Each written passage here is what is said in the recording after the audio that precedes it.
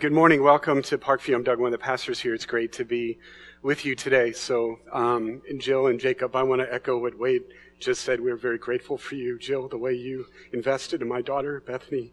We will forever be grateful for that. Thank you. And Jacob, the way you have fired me up numerous times to be bold and follow Jesus is awesome. So, very excited for you guys and what's coming up. So, I don't know if I like you sitting there right now, but we'll do that. We'll pull through. So everybody else, it's good to be with you. I am sore. Like, how many of you had to shovel that massive snow yesterday? Oh my goodness. I lift weights and I mean, all the machines I use, they'll do this and this. There's none that do this apparently because I'm really sore in some of those places. So yeah, and I thought at one day, we've never gotten a snowblower. I've always said I've got 3 snowblowers, shovelers, and none of them were around yesterday. One was, 2 are in college. So anyway, that was brutal. So it's good to be with you, and it is Good Friday, Easter. I mean, it is good night. I'm off today. Palm Sunday, so Easter is coming, and the snow should melt, and we should all be good. So, I'm speaking to a group of students in a couple weeks about one of my favorite subjects. I used to do it a lot as a youth pastor about what is God's plan for love and sex and dating and marriage. It's a beautiful topic to talk about. And one thing that I always like to do is look at how young kids define love. Like, what do little kids say love is? How can you tell when people are really in love? And so I looked up a new one of those this week, and here's some examples. Like, Karen is a 7-year-old girl, and she says, when you love somebody, your eyelashes go up and down and little stars come out of you. So that's how you can tell, when there's love, when it's real. Carl is 5 years old, and Carl said, love is when a girl puts on perfume and a boy puts on cologne and they go out and smell each other. So it's like, yeah, maybe so, So Rebecca's an 8-year-old, and this one's kind of touching. She said, when my grandmother got arthritis, she couldn't bend over and paint her toenails anymore. So my grandfather does it for her all the time, even though his hands have arthritis too. That's love. That's a beautiful picture there. One other, so little bathroom humor here. Mark is 6 years old, and he says, when mommy sees daddy on the toilet and she doesn't think it's gross, that's love. So anyway, whichever one of those strikes with you is fine. So we're good. But what I want to do this morning is just make a really clear answer from the Bible. How can you tell? How can you tell that God loves you? How can you know that? That's just something we hope or wish. But how can you know that God loves you?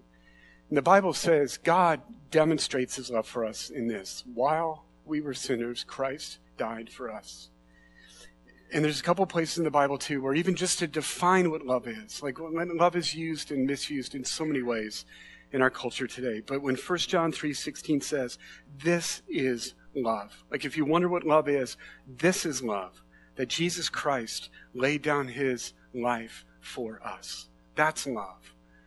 So we've been studying the Gospel of Mark. We're going to be in Mark 15 today. And it's appropriate as we step into the Passion Week to just take a look at what Jesus went through for us. It's a very, in many ways, hard chapter to read. We're going to see Jesus suffer for us. And in fact, there's no way to measure how much did Jesus suffer for us, because in the same way, you cannot measure how much Jesus loves you. It's like the two go side by side, that the more you see him suffer, the more you realize that he did that for us in spite of our sin. Like, this is an incredibly powerful chapter to read this morning. And so Jesus did this for us. And the message of God's love for you is not just some side tangential message that God has. He wants you to get this. In fact, if you follow Jesus Christ, one of the first things God did was seal you with the Holy Spirit. God's Holy Spirit lives in you.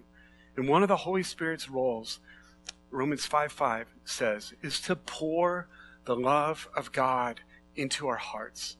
Like, not drip or sprinkle, but you just pour it in there. And so what God would long for us to do this morning is not just study Mark 15 and be moved and be grieved as we see Jesus suffer, but he would love this to transcend just a history lesson of what Jesus did, and to have this swell in our hearts, just at our hearts in a whole new way, just be loaded up with the love of God. God wants you to embrace his love, because when you do, you're just completely changed. There's a revolution that happens when God's people understand how much he loves them. They're just dramatically changed. And we've seen it throughout history. And we're in a day in our city, we're in a day in our country that this country needs this kind of revolution. This country needs people who are so blown away by the love of Jesus, who embrace that love, and then who watch Jesus do powerful things through them. So that's where we're going today. Let me pray, and we'll jump in to Mark 15 together. So, Father, I'm just asking that for some of us, as we go through Mark 15, this is going to be familiar. We are familiar with the Passion Week and what Jesus did. Would you cause at least one part of this story, Jesus, to just jump out in a fresh way to those that know this story already? And Lord, for those of us that think we know this story but have missed what your message is here, that you love us, that you are pouring your love into us, that you want to transform us with your love, may we truly be a church and a people that are changed by your love this morning as we study this passage. You're awesome. We love you, Jesus. And we just ask you to teach us today. In your great name we pray. Amen. All right, so if you have a Bible, turn to Mark 15 or go on your device, go to Mark 15. And we are landing the plane on the Gospel of Mark. We've been studying this since the day after the Iowa State game. Like, it's a long time ago, right? And so, bless you. So the first 10 chapters in the Gospel of Mark really covers 3 years of the life of Jesus. And it seems like those first 10 chapters were really us getting presented with who Jesus is. We see his great power. We see him calming storms. We see him raising the dead. We see him teaching great crowds of people. And so 3 years covered in 10 chapters.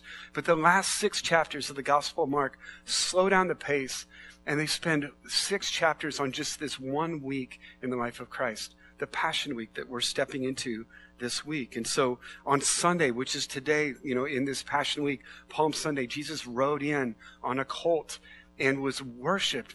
Blessed is he who comes in the name of the Lord. So that was Sunday, Palm Sunday.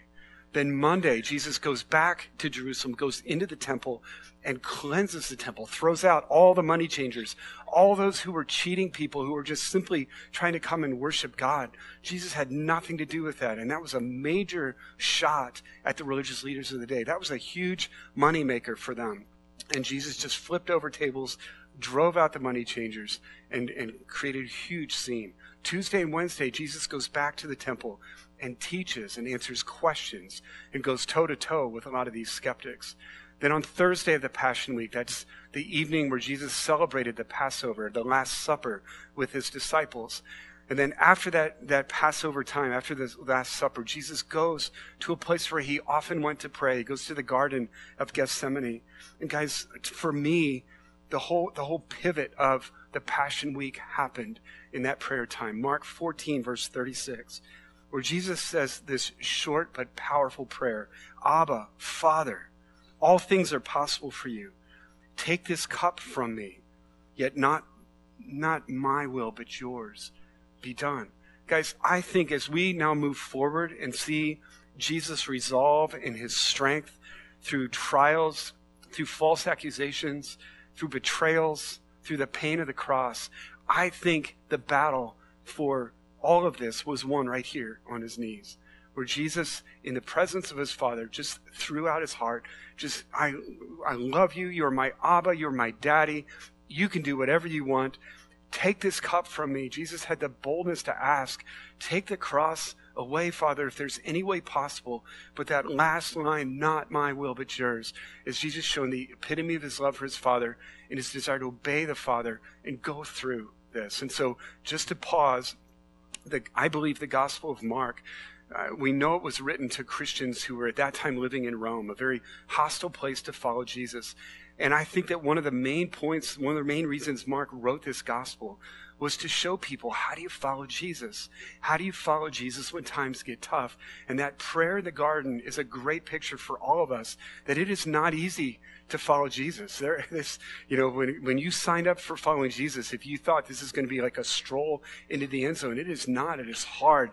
And so when you face those hard times, we do exactly what Jesus did, and we get on our knees, and we just go before him with how great he is, with the big asks that we have, but we throw down finally and just say, not my will, but yours. And that is how you push through and continue to follow Jesus, empowered by him. So right after that prayer time, Jesus, even though we're about 9 hours away from when he began to feel the physical blows of the nails going into his hands and feet on the cross, he begins to receive blow after blow in other ways. So the first one was the betrayal by one of his disciples, how Judas, with a kiss, betrayed Jesus and turned Jesus over to the religious leaders. So in the dark of night, Jesus is arrested and then taken to an incredibly just sham of a trial with these religious leaders. In the meantime, Jesus' disciples flee. Some of you guys have tasted the pain of abandonment. Some of you guys have tasted the pain of betrayal. The blows are starting against Jesus already. So in this trial, there's all kinds of false accusations and false charges being thrown at him. The whole thing is not fair. You did not conduct trials at night. You did not do the things they were doing to Jesus. And finally, to cut to the chase, the chief priest steps forward and says, okay, look, are you the Son of God? And Jesus, without backing down, just says, I am, and you will see the Son of Man returning in glory. And so just in the clouds coming in heaven, in the heavens, at the right hand of power, just made a very clear, bold statement that, yes, I am the Son of God. And from that moment on, they had their charge. He committed blasphemy, claiming he was God. And what's astonishing about Jesus is through all this trial, to all these people that hated him, that wanted him down, all the charges they could bring against him, the only one that stuck was the one that was true, that he is the Son of God. That is the only thing they could find him guilty. Jesus is truly the unblemished, perfect sacrifice for us. And so then now we hit into Mark chapter 15.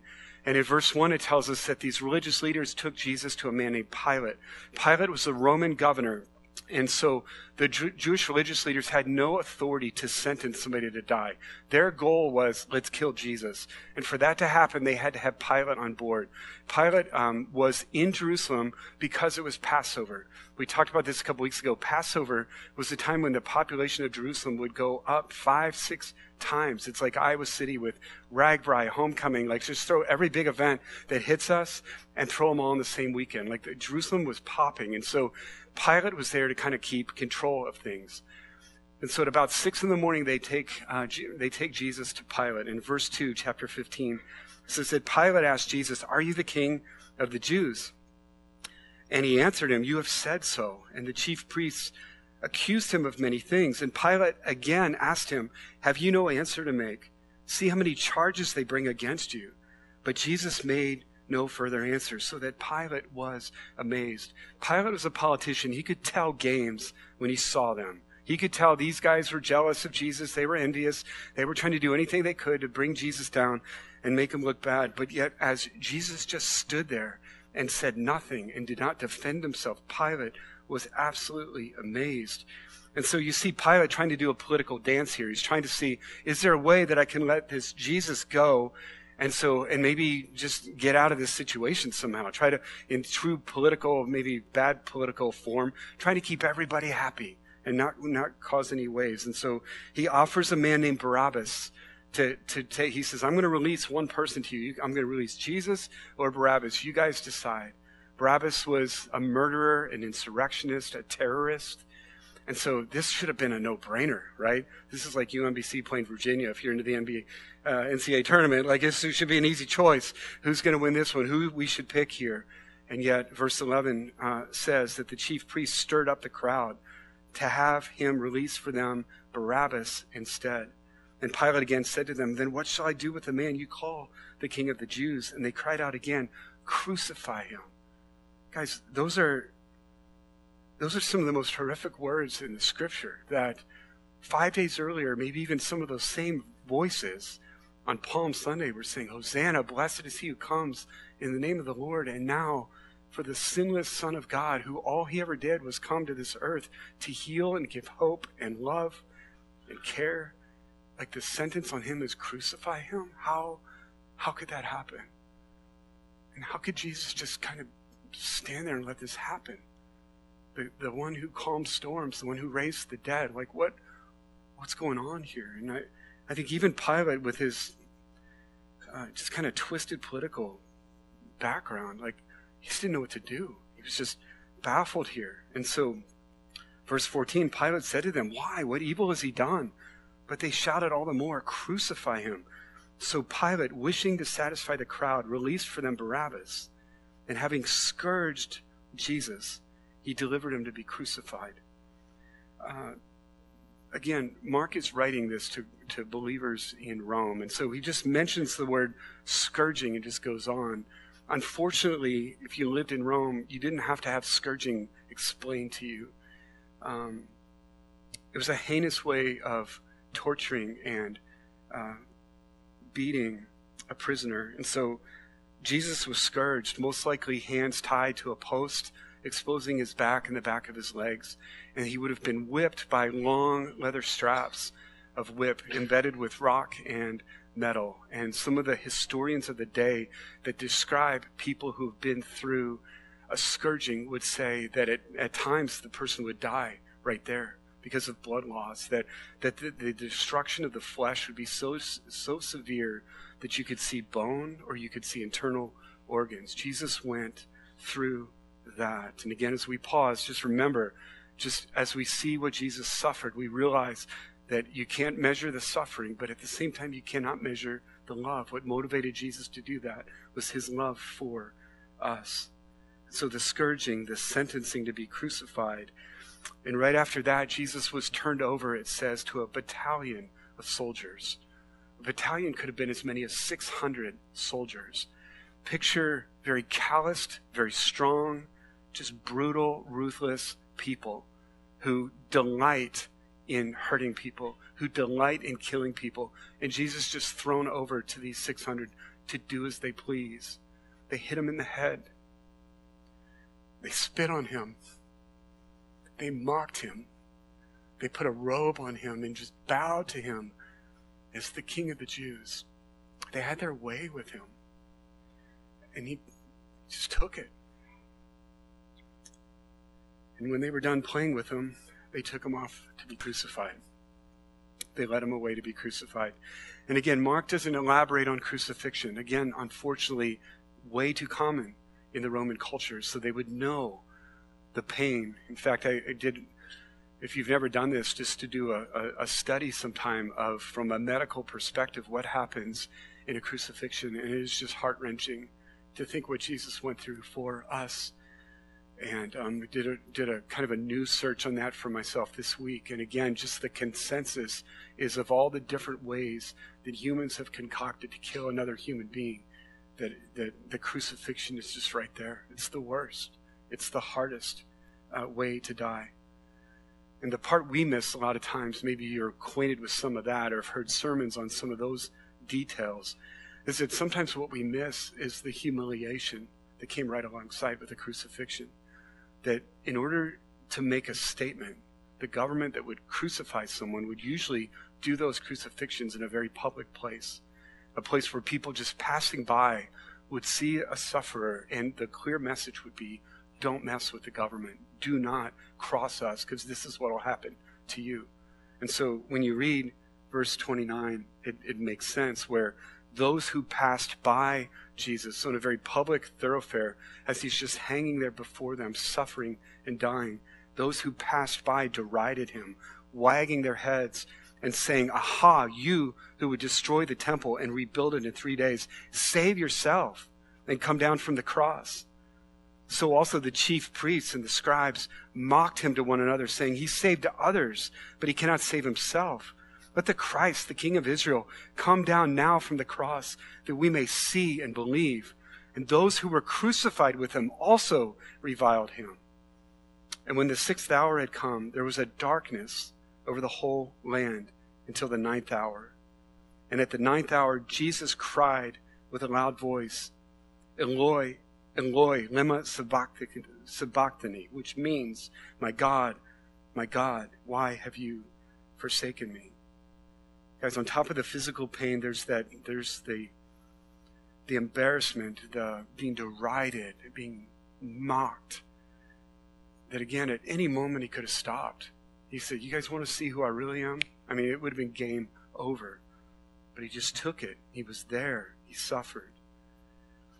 And out of all of that, the most painful part, I think, comes from that last statement we read when he said, my God, why have you forsaken me?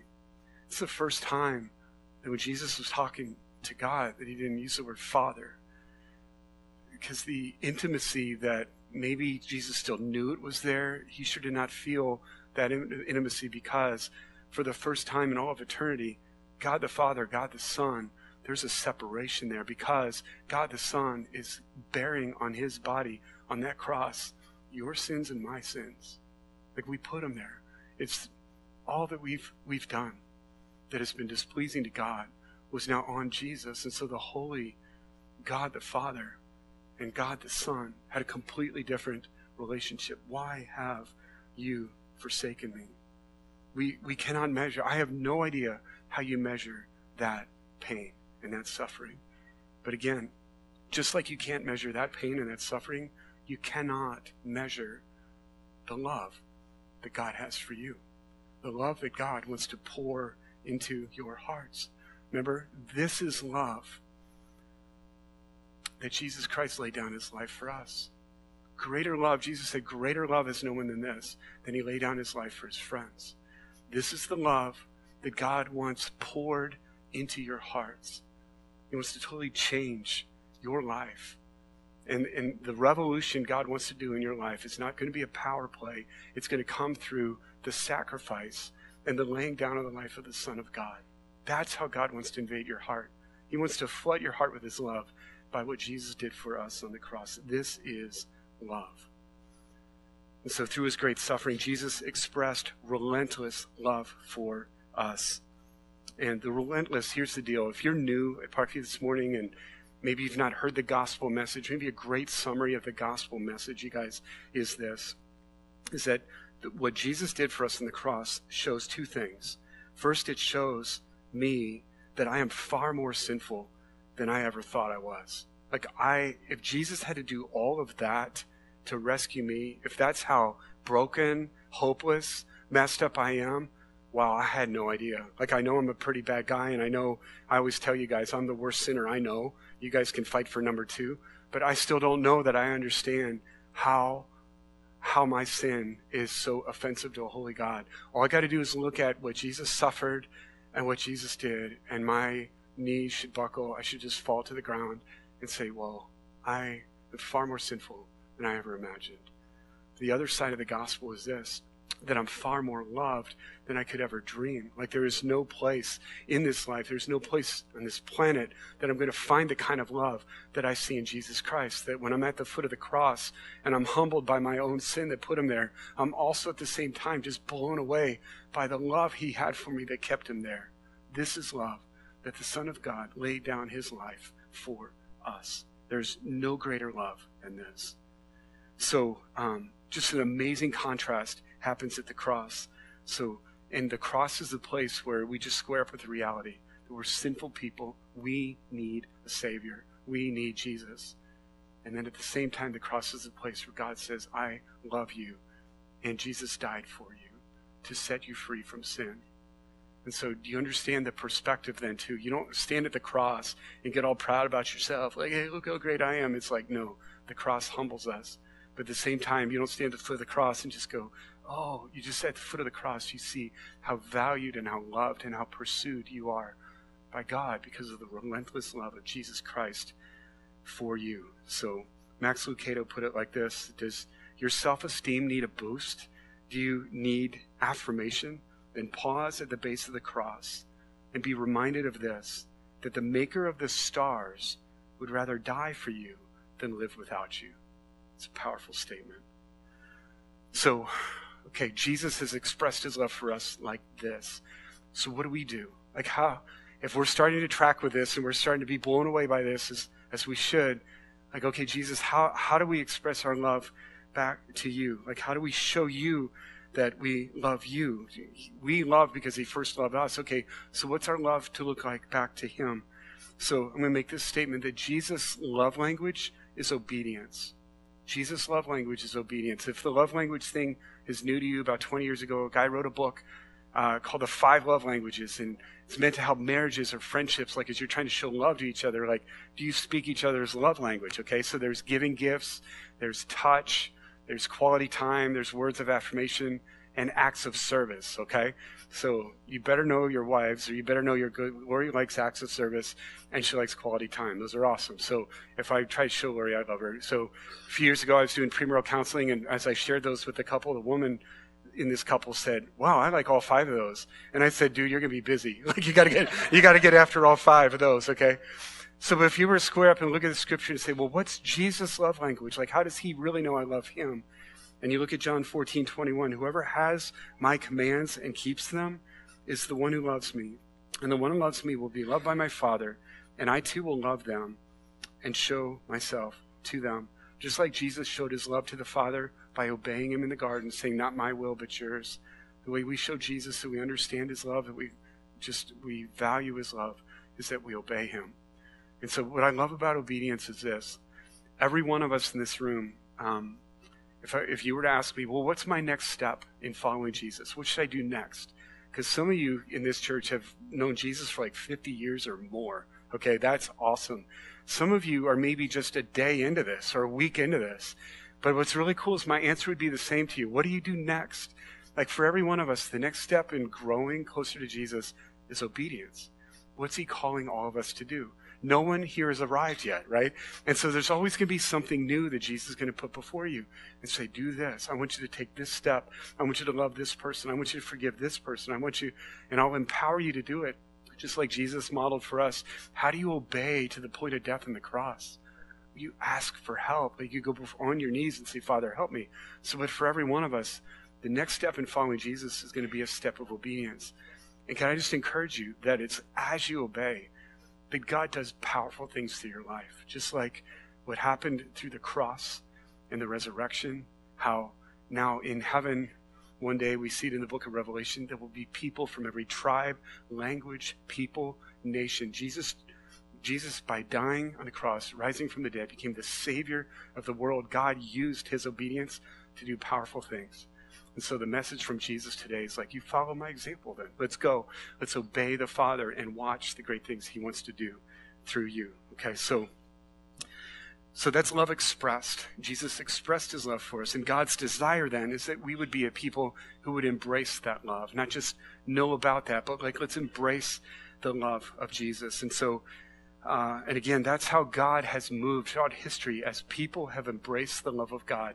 God has been doing revolutionary things throughout history and throughout the world as people respond to the love of Jesus. So even in our passage, there's 3. Just want to hit 2 of them quickly and camp on the third one a little bit. There's a centurion who was right there at the foot of the cross the whole time Jesus was suffering and being crucified. For 6 hours, Jesus was on the cross. For 6 hours, this soldier watched Jesus die. And in verse 39, it says, and when the centurion who stood facing Jesus saw that in this way he breathed his last, said, truly, this man was the Son of God. That is an astonishing statement. I described what this centurion would have been like earlier. He had seen so many people die, maybe even at his own hands, had caused so many people to die. And maybe you know in your own life, like if you jam your thumb with a hammer or something, like what comes out shows what's really in your life. When you watch a man suffer for 6 hours and see the things that came out of Jesus, it changed this hardened soldier who would have been indoctrinated with the truth that Caesar is God. You wouldn't just flippantly say, oh, Jesus is the Son of God. You were convinced that Caesar was God. But to have such a radical shift in your life that could only be explained that he saw Jesus die. Like how Jesus spoke to people, how Jesus extended forgiveness and compassion, even though he was suffering, changed this man. The love of Jesus embraced by this centurion caused him to have a total change in who he saw Jesus was. We don't know anything else about this guy moving forward. Be cool to run into. I think this guy's going to be in heaven. Like I think this guy, God did amazing things, but just totally changed him simply by watching Jesus die. Another guy whose life was totally flipped is this guy named Joseph of Arimathea. At the end of chapter 15, Joseph is the guy who asked to take the body of Jesus down so they can have a proper burial, down from the cross. When Jesus is pronounced dead, It was Joseph that went to Pilate and said, could I have the body of Jesus? This was a huge risk for Joseph. He was part of the Sanhedrin, part of that very prestigious group that sentenced Jesus to die. Even though Joseph didn't agree with what they did, for some reason he didn't speak up, he didn't shut it down. But here, after Jesus died, he asked for the body to take it down and make sure it got proper burial. What an amazing step of courage. This was not a career-advancing move for him. This put his own life at risk. And yet, moved by and compelled by the love of Jesus, Joseph took that courageous step. The guy I want to spend just maybe a little more time on, and then we're wrapping this thing up, is a guy named Simon of Cyrene. I don't know, for those of you that have been Christians maybe for a few years and you read the Easter narrative, a couple times, for me it seems like every year there's a new part that just jumps out at me. And this week for me it was this guy named Simon of Cyrene. In verse 21 it says, And they compelled a passerby, Simon of Cyrene, who was coming in from the country, the father of Alexander and Rufus, to carry his cross.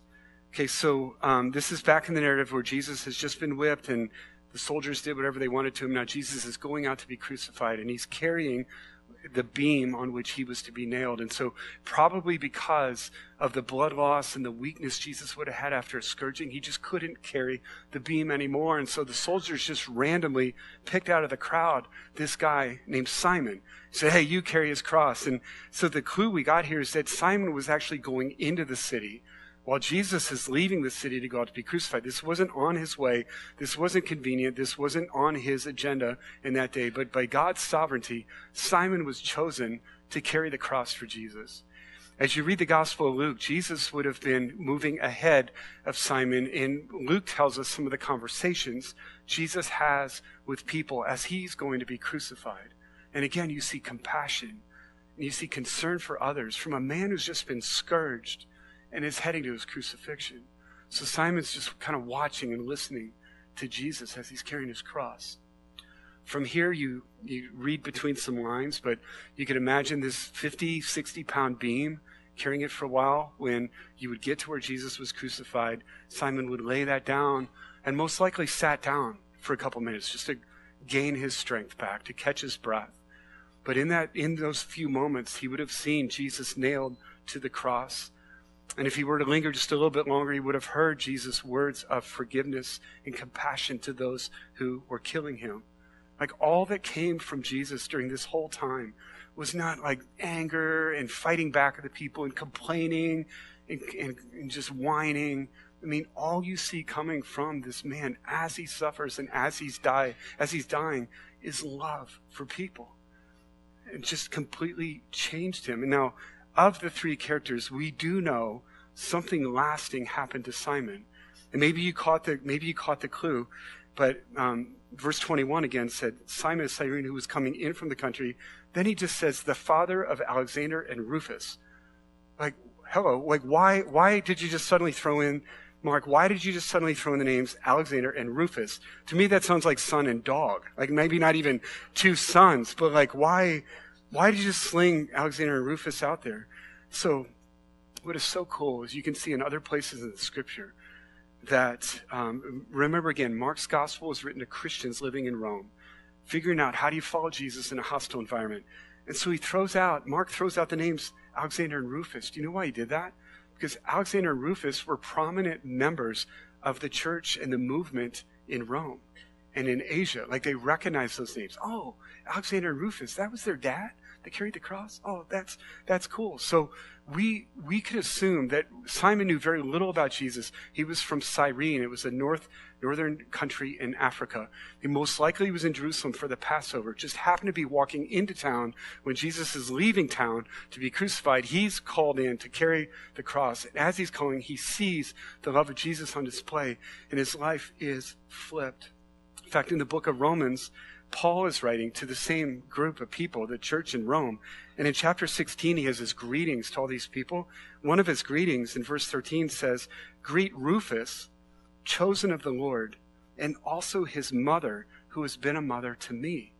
Guys, that's Simon's wife. Like something has flipped in this family by just an incidental passing along the way, carrying the cross, seeing the love of Jesus, and being completely embraced by the love of Jesus. And then set free to just help lead the expansion. In fact, if you have time, look in Acts chapter 11, because it says that some of the early believers that helped spread the gospel to the Gentile areas beyond Jerusalem and Judea were people from Cyrene. Like this, Simon could have been one of those dudes just right away taking the gospel to Antioch, which then became a base from which the gospel spread into all of Europe. Like just by one casual pass by and asked to carry the cross for Jesus, just by seeing Jesus die, this man's life was completely flipped. His whole family was completely flipped as he embraced the love of Jesus. So let's bring it to us right now. And the Bible says there's two ways you can tell if you have embraced the love of Jesus. So this is where I'm very interested right now as your pastor. I don't want this to be just another Easter lesson. I learned a few more facts this year. I want to know, have you embraced the love of Jesus? Not just do you know about it, true, false, just Jesus love me, yes, but are you truly living like the love of God is being poured into your heart by the Holy Spirit? There's two ways, the Bible says, two places you check. Number one is, if you embrace the love of Jesus, you will be fearless. Perfect love casts out all fear. Romans 8:31-32, if God is for us, who can be against us? He who didn't spare his own son, but freely gave him up for us all, how will he not also, along with him, freely give us all things?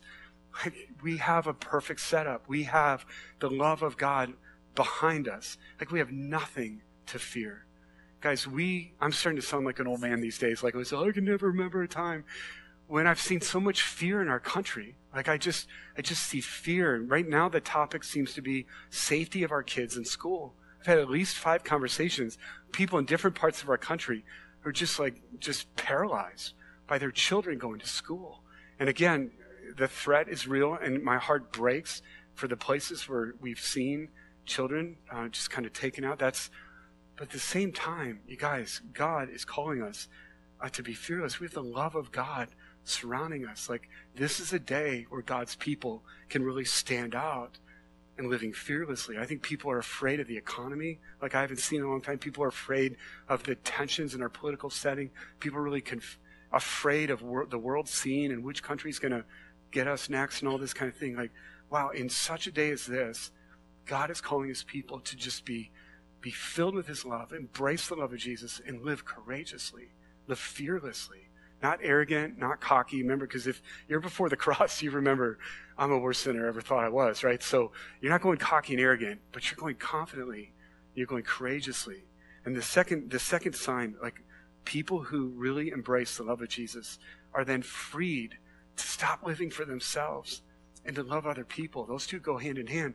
So we live fearlessly, laying down our lives for other people, serving them, regardless of how they respond to us, regardless of, what could this cost me in my time or my finances? Like when we are so convinced of the love of God that was, again, you can't measure how much Jesus suffered for us, but you can't measure how much he loved us.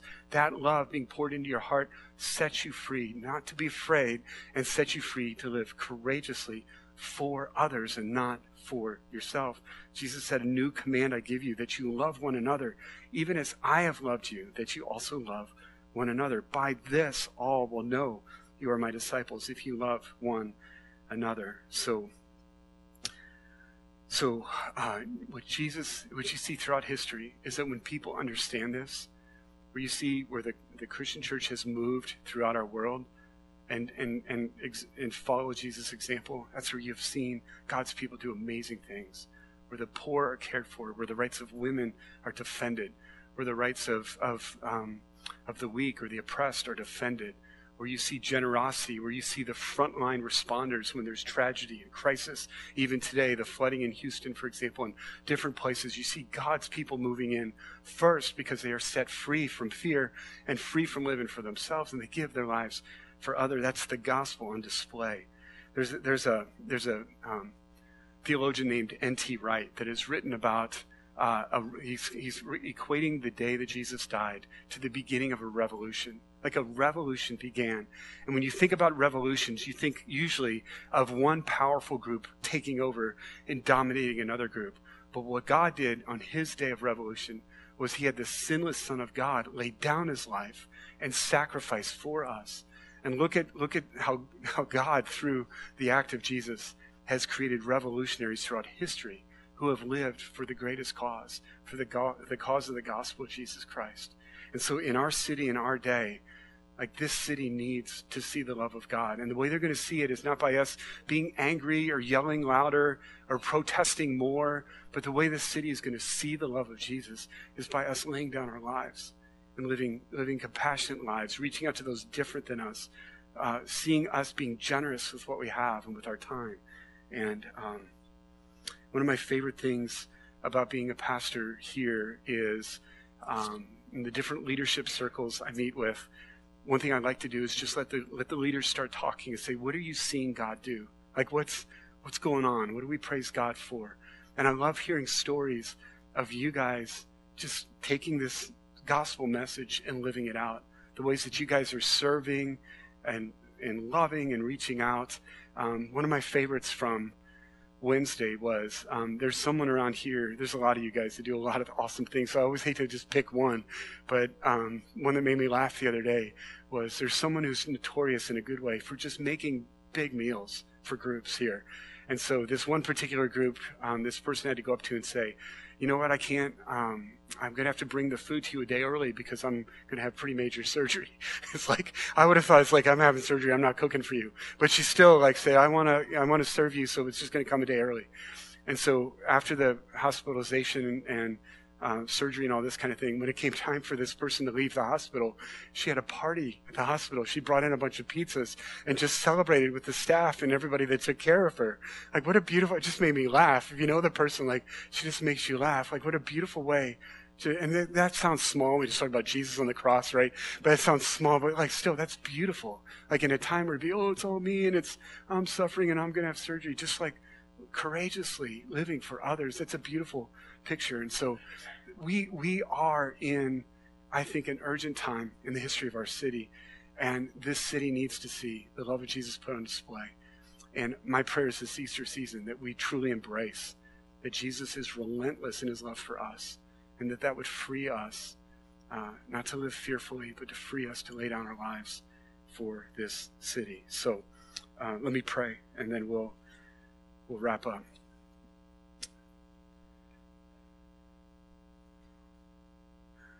By this we know love. Jesus Christ laid down his life for us. So Jesus, help me embrace that love in a fresh way so that I don't live by fear anymore, so that I can lead a courageous life, so that I can lead a life not for myself or not just for my family, but for others.